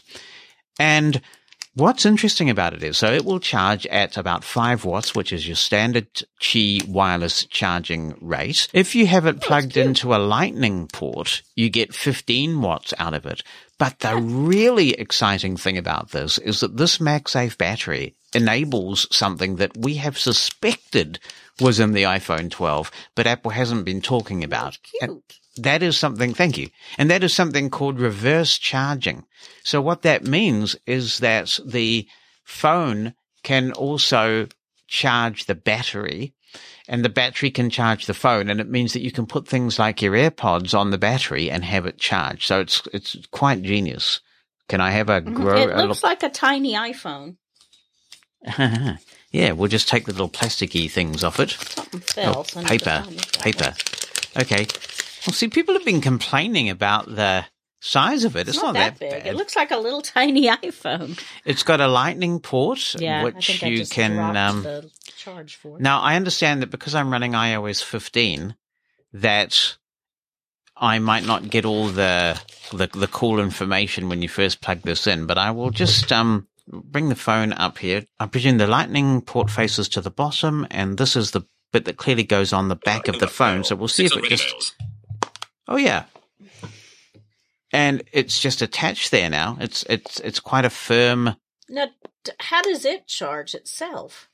Well, it's got a lightning port at the bottom, so you can plug it into the power to get its charge. Okay. But also the phone will charge the battery as well. Okay, because it didn't come with any kind of cable. Yeah, I think they probably conclude that we've all got enough lightning cables. Yeah. Here is the 12 Pro Max with the battery on the back. Oh, See, and it just bad. sticks on there. That's a big phone. Yeah, I mean, that's what people are saying. It does add quite a bit of bulk. But does it really add a lot more bulk than the case did? You just need to make bigger purses for ladies. Well, okay then. I'll bear that in mind. And then when I put my phone back down on the desk here, I mean, it's definitely, but I think it's similar in the bulk that the battery case added, isn't it? I think it's less. I mean, the battery case was pretty fat and heavy. So, yeah, it's not bad. And the nice thing is it just snaps off. I mean, Yeah. you can snap it on to get a bit of extra juice, and when you're done, you can just detach it and put it back in the aforementioned purse. Mhm. You know what I'm saying? Because Yeah. it's probably easier just to store that battery in a purse Yeah. and then attach it as you need It's it. it's not much bigger than my work phone is about the same size or maybe a little bigger. Yeah. So be careful not to grab the one instead of the other. I have a iPhone SE at work. I would be intrigued to find out what it feels like on an iPhone mini when you plonk this battery on the back. Will it work with the Mini? Yes, it will Okay. work with any iPhone 12. Okay. So the iPhone 12 mini it will work with. Yeah, it would probably be the same size as the Mini. Yeah. It really looks like an iPhone. It's cool. So it's cool to have it, and it's very exciting to note the reverse charging features that this has exposed in the new iPhone. I range. like the sort of auxiliary piggyback charger because it's a pain, particularly if you're on long hauls, which don't know when the next long haul will be, but it's a pain to have the external charger, and there's nothing wrong with the external chargers, but you have to have that. You have to plug the phone in, then you have the external charger. You know, if you're lucky, you have USB on the plane, but it's kind of nice to have it built in. Yeah. So you don't have to fiddle with too many devices and things. Well, the good thing too is that, this also has a lightning port, so you're giving charge to the phone as well, and that will leave the main lightning port on your phone free for accessories. That's the iPhone 12 MagSafe battery. You can get it now from your Apple store. We don't have any in New Zealand. You can order it online. It is a pretty cool accessory to have, and it does, like I'm shaking the phone, right? I'm shaking it, and it's very firmly attached, so that's really cool, the old MagSafe. Just wanted to talk about, there was some discussion about job readiness and looking for work and that sort of thing on the last podcast. And I really want to reiterate, not because he's my husband, but I really think Jonathan gave some very, very valuable advice. When you're young and when you're first starting out, it's very easy to be quite arrogant. And I think this is true for all job seekers, whether they be disabled or not. And you can't start at the top. Some people do, and they're just really lucky. But sometimes you have to take what you get, because if you whether you have a college degree or not, you may not have a lot of experience, and sometimes you may have to look further afield than what you're looking at and take what you get. I mean, if you're offered a job, take it. It's a lot easier to find a job if you have one than if you don't have one. And sometimes, you know, and a lot of my clients over the years have struggled with this, is moving. When I graduated from uni with my degree, I'd gone anywhere. Yeah. And look, I would do anything. If I lost my job tomorrow, I would do call center work. I would just do whatever I could find rather than not have work at all. Yeah. And New Zealand was a tough market for me when I came here, because it's only a country of 5 million. So it's a country. It's about, smaller than some states are the same size. So it's not like if you live in the States and you're living in Rhode Island and you have to look in, New Hampshire. It's a whole different ball game when you have those opportunities. And a lot of people look down on Voc Rehab or look down on agencies that help blind or disabled people find work. And there are good counselors and there are bad. But hey, if they have the resources, if they have the networks, use it. You've still got your book. I do. It's off to work we go. It's off to work we go. It does need to be updated. I reread it the other day, taking it apart for content that I'm creating right now to see what I could revamp. So, but yeah, I mean, there's a lot of help out there. The NFB has a employment listserv that lists a lot of jobs of different varieties, not just professional, but, call center, that sort of things. Network. It's not what you know, it's who you know. You can find the book in the diminishing Mosen Consulting store. We keep titles for as long as they're relevant, and so there are a few left over on Mosen, that's MOSEN.org. Choose the store link you will find. It's Off to Work We Go by Bonnie Bulletin, by Bonnie Mosen,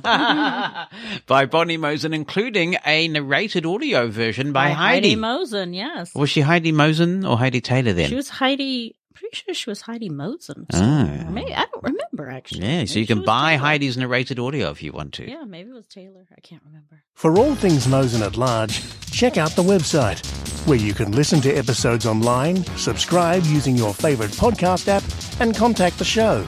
Just point your browser to podcast.mosen.org. That's podcast.mosen.org. Gary G is writing in from South Africa and says, "Hi Jonathan, hope you're well. I'm experiencing a strange problem when using YouTube from my browser on my phone. I haven't tried anything else except Safari so far. Whenever I want to play a YouTube video, I get the following message. Our systems have detected unusual traffic from your computer network. Please try your request again later. I have tried this both with Wi-Fi and without Wi-Fi. I can play any YouTube video from any one of my laptops or PCs, so it is definitely something to do with my phone. I have also uninstalled and reinstalled Safari with no luck. The only thing I haven't done was running a new web browser, such as Google Chrome. Even if I do that, when I click on the YouTube link, it will automatically open up in Safari, and then I am stuck with the same problem. Any help would be greatly appreciated. Thanks again, as always, for a brilliant show." I guess my first question for you, Gary, is why not use the YouTube app? Is there any particular reason why you've chosen to do YouTube over your browser? Because the YouTube app would probably offer you a better experience, and it's free, and you can get it from the App Store. Notwithstanding that, unfortunately, uninstalling Safari and reinstalling it does nothing at all, because Safari is baked into the operating system. So when you uninstall it, all it does is hide Safari from your home screen, but it's still actually there. So you could try another browser, and from iOS 14, you can now specify an alternative default browser. So if you were to install Chrome or Edge or Brave, all of which are accessible, and then you tell one of those browsers to be your default, when you choose a YouTube link, it should choose that new default browser. But my initial thought is, give the YouTube app a try. Marissa writes in and says, "Hi Jonathan, I wanted your advice on staying in step with the white cane. As I understand it, you step with one foot, and then you sweep in the opposite direction of the foot you stepped with. While that sounds somewhat easy, I have tried it, and I physically struggle with it. I do have an intellectual disability as well as my legal blindness. I think the part that I struggle with the most is walking, then remembering that if you step with your left foot, for instance, you sweep to the right. I don't know if it's an issue with not mentally comprehending it or not physically being able to have my body get in line with how it's supposed to go. Do you think that I just require more practice with the cane? Or is there some way to modify that when you are still getting the feedback that you need? In elementary school, I was not given a cane by my instructor. I asked her for it during a night lesson because, of course, I've always struggled with depth perception. She gave it to me, but really did give me formal training. I've had various orientation and mobility training in the past as an adult. I really would like to be able to use the proper cane technique. Thanks, Marissa. Gosh, I have been doing this for so long that it's almost impossible for me to take it apart. Obviously, I'm not an O&M instructor, but I wonder whether understanding the rationale for it helps. Obviously, what you're doing is when you're sweeping to the right as you put your left foot forward, you're checking the path ahead. before you put that right foot forward. So you're making sure that the path is clear. And I don't know whether that helps at all. If anyone has any comments on cane technique and how to work on it, I'd be keen to hear it. I guess that what would really help is just for you to find an orientation and mobility instructor that you click with. Someone who can understand perhaps what's not registering and just giving you some assistance. But it may just be more practice, Marissa. Perhaps that's all it takes. And don't be too hard on yourself. But perhaps just practicing a little more is all that's necessary. So we'll open it up and see if anyone has any thoughts on cane technique. Back to a subject that is dear to many hearts, non-24. And Peter writes, "Hi Jonathan, I have been a hardline non-24er for a few years. I always had severe sleeping disorder, but before I went blind I had some sleeping hours every day during the night. When my tiny little sight in one of my eyes disappeared in 2014, things got worse. Now it's a complete mess. I was examined thoroughly in a sleeping lab. It was found that my issue had nothing to do with breathing problems. According to the doctor, my brain is just like that. There's no cure for this illness. But I still started to do something that may be helpful for my fellow non-sleepers. Most of the people think medicine is the last resort, and I agree with them. But when it comes to so serious challenges, it is time to go for that option. So what I do is a special regime. I take a 10 milligram dose of Zolpidem once a week. This medicine is originally not intended to use this way. Zolpidem is for curing short-term sleeping disorders. It cannot be taken for more than a few weeks if you use it daily. It can easily cause dependence, but lowering the intake to 1 pill a week, it's not so dangerous anymore. Though it only solves the problem in every 7th day, in a case like mine, it is certainly a step forward. A good sleep once a week is better than 7 terrible nights. Because I was afraid of getting addicted to the drug, I tested myself a few times in recent years. I kept myself away from Zolpidem for more than a week. Fortunately, I experienced no worrying symptoms, so I can live without it if I decide to do so. Zolpidem is quite a cheap drug, especially if you take only 1 pill a week. So I think if somebody has the strength not to abuse a rather strong sleeping pill, it can significantly make life easier for a non-24er. Maybe because of the restricted intake, I have no side effects. And commenting on a comment that I made in a previous episode, he says, by the way, Horvath is Croatian. It's true that a lot of Hungarian people have this name coming from our southern neighbours. Well, I learned something today. Thank you so much for that contribution, Peter. And to other listeners, I would just remind them that if you are going to try something like this with powerful, potentially addictive sleeping medication, it is absolutely critical that you talk to your healthcare professional, preferably a healthcare professional who really understands sleep and understands what you're dealing with when it comes to non-24 before you embark on something like that.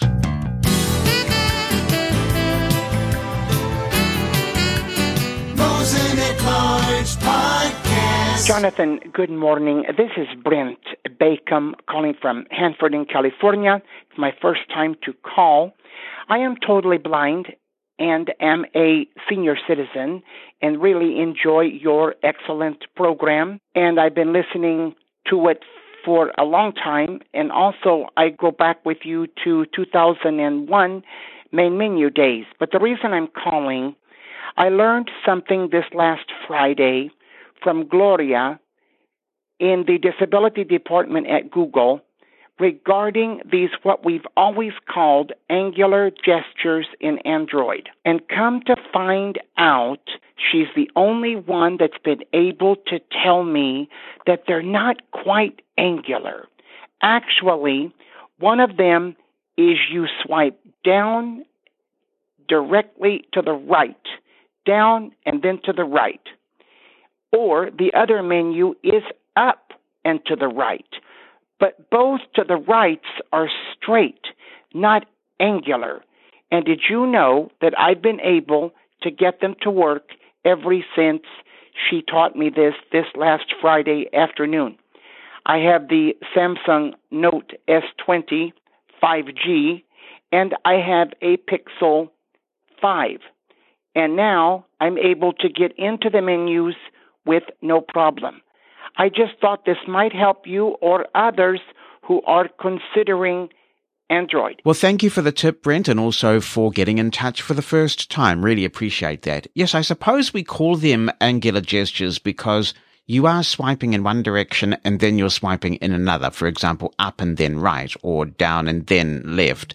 And so people have called them angular gestures as a generic descriptor. The good thing, from my point of view, is that newer Android phones and the latest version of TalkBack, as Nick Zamarelli demonstrated here on the podcast, do not require those gestures. You can now use multi-touch gestures, and I think many people will celebrate that. But it's great that somebody was able to show you how to use those with consistency and with confidence. I think it can vary a little bit from touchscreen to touchscreen as well in terms of how responsive the touchscreen is to those gestures. But if you've got a formula that's working on the two devices that you have, that is really super. I just celebrate the fact that now if you want, and if you have hardware that's capable of it, you can kiss those gestures goodbye and go to multi-touch gestures. Now, if they could just sort the Braille out, those of us who are Braille users would be very happy about that, but there's definitely progress to report. Christian is writing in. He says, "Hey, Jonathan, I just purchased a new Apple wireless keyboard for use with my iPhone. I have noticed that when I hold down the command key within apps to get a list of keyboard shortcuts, nothing happens. When I've tested this on family and friends' iPads I have borrowed, it works just fine. So why doesn't holding down the command key bring up a list of shortcuts on the iPhone?" Well, the answer to that one, Christian, is because that's the way Apple has designed it. The holding down of the command key to get that keyboard shortcut list is an iPadOS feature, not an iOS feature. And similarly, if you try and command tab between applications on your iPhone, that doesn't work either. And it would be a highly useful thing to have. It used to work on iOS a long time ago, and then they took it away and made it an iPadOS specific feature. The only thing I can suggest is that you contact perhaps Apple Accessibility and tell them that you would like that in iOS, and they may well register your interest. Hey, Jonathan, this is Mickey from Bismarck, North Dakota. This question is for a friend of mine who is a totally blind computer user. He is thinking about getting a Mac computer. And my question is how you navigate the touch bar using VoiceOver. It's good to hear from you, Mickey. It's been a wee while since we've heard from you. The touch bar on a MacBook Pro is very much like the touchscreen on your iPhone or the trackpad on your Mac. So you can flick through the items on it. You can also drag your finger along and find the items on it and double tap the one that interests you. I think it's fair to say that whether you're blind or whether you're sighted, the touch bar is a bit controversial. Some people like it. Other people wish that the MacBook Pro would get back to function keys. And there are rumors that that's exactly what they're going to be doing in future MacBook Pros, that the touch bar just isn't taking off in the way that Apple had anticipated. When I got out of the Mac in 2016, one of the reasons for doing it was the touch bar, because in those days, what I liked about the Intel Macs was that I could run Windows and the Mac on the same computer and have the best of both worlds. Now, obviously, when you go to a MacBook Pro with the M1 chip, and if you're buying a Mac now, I would not recommend doing anything else. The M1 is a phenomenal piece of hardware. Then you're going all in on Mac because you can't easily run Windows on one of these new MacBook Pros.